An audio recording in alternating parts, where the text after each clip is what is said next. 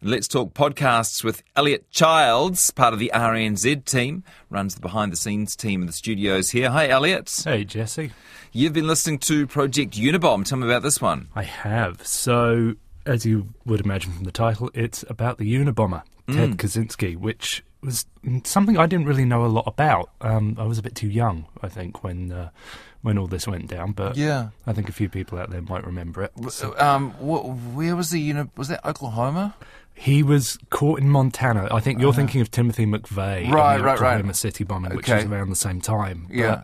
But, the Unabomber case was the longest-running manhunt in U.S. history. It ran from 1978 all the way through to April 1996. Gosh. There were 16 bombs in total across various U.S. states. Most of them, many of them caused severe injuries to the people that opened them, and 3 of the bombs resulted in deaths.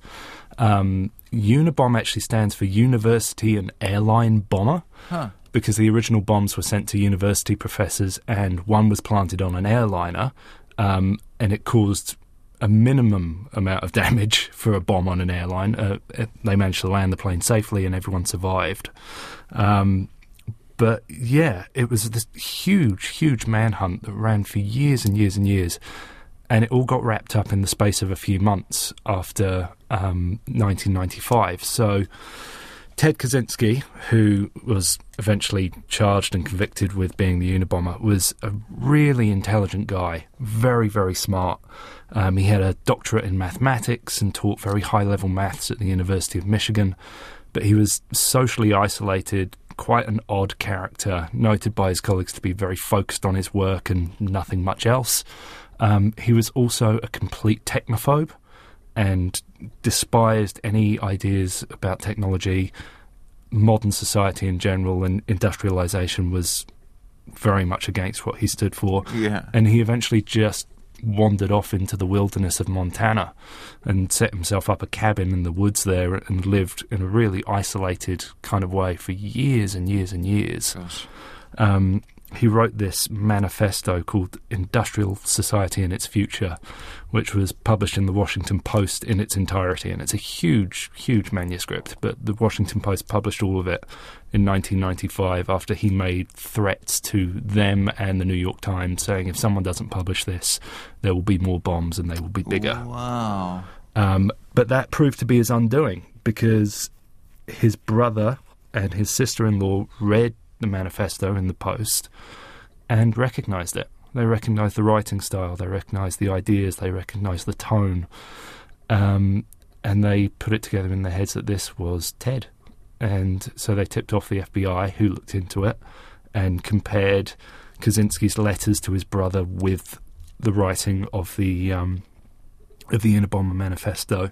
And one of the things that really clued them off was the rare type of typewriter that he was using, because there weren't that many of them around. And that typewriter had been used on letters to his brother and also this manifesto. And eventually the FBI kind of put the case together and arrested him in his cabin in Montana, and they found him living in absolute squalor and poverty just in the middle of nowhere. Gee, the tragedy and death aside, it's a great manhunt story, isn't it? It is. It's fascinating. It's really, really interesting. But I found the most interesting episode of the whole podcast is episode 3, which is called Roll of the Dice. And this is a part of the story that's never really been told before. So it's about a group of Dungeons and Dragons playing teenagers who, from 1978 through until late 1995, were the primary suspects in the Unabomber case. Yeah. And nobody has really reported on this until this podcast came out. So these guys were part of a group that played Dungeons and Dragons and various other war games in the North Shore of Chicago. And one of them had gone off to university and came back one summer to go work in the local forestry department. And he came home from work one day and the FBI were at his door and they said, "We found your bomb." And he said, "What bomb? What do you mean? What are you talking about?" And it turned out that the first Unabomber bomb, try saying that 20 times really fast, it was planted in the car park of a university in Chicago. And it was addressed to one professor in New York, who this guy Greg who was part of the Dungeons and Dragons group, had been studying with. And the return address was for another professor in Chicago who Greg's mum happened to work with. So it's this bizarre coincidence where these two professors are related only seemingly via Greg, and the Unabomber had managed to put their addresses on this particular envelope, and the bomb was found and it blew up. Greg had absolutely nothing to do with it, and the Unabomber had no idea who Greg was or any realisation that there was any connection between him and these professors. But it's just one of those bizarre coincidences in life that, you know, has just led to this guy being accused of being the Unabomber.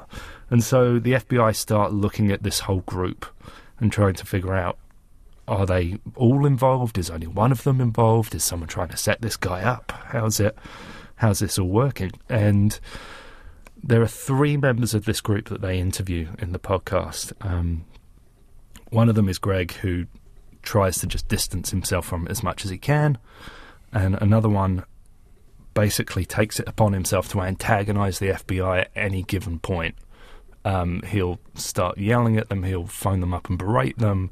He says some stuff that gets him in real trouble at one point, because they question him, and he says, look, if I was the Unabomber, I wouldn't go about it this way. There are plenty of ways that I would kill people if I wanted to. And at which point they go, oh, please tell us more about that. Yeah. Which he does. Uh-huh. And then that leads to a whole nother investigation.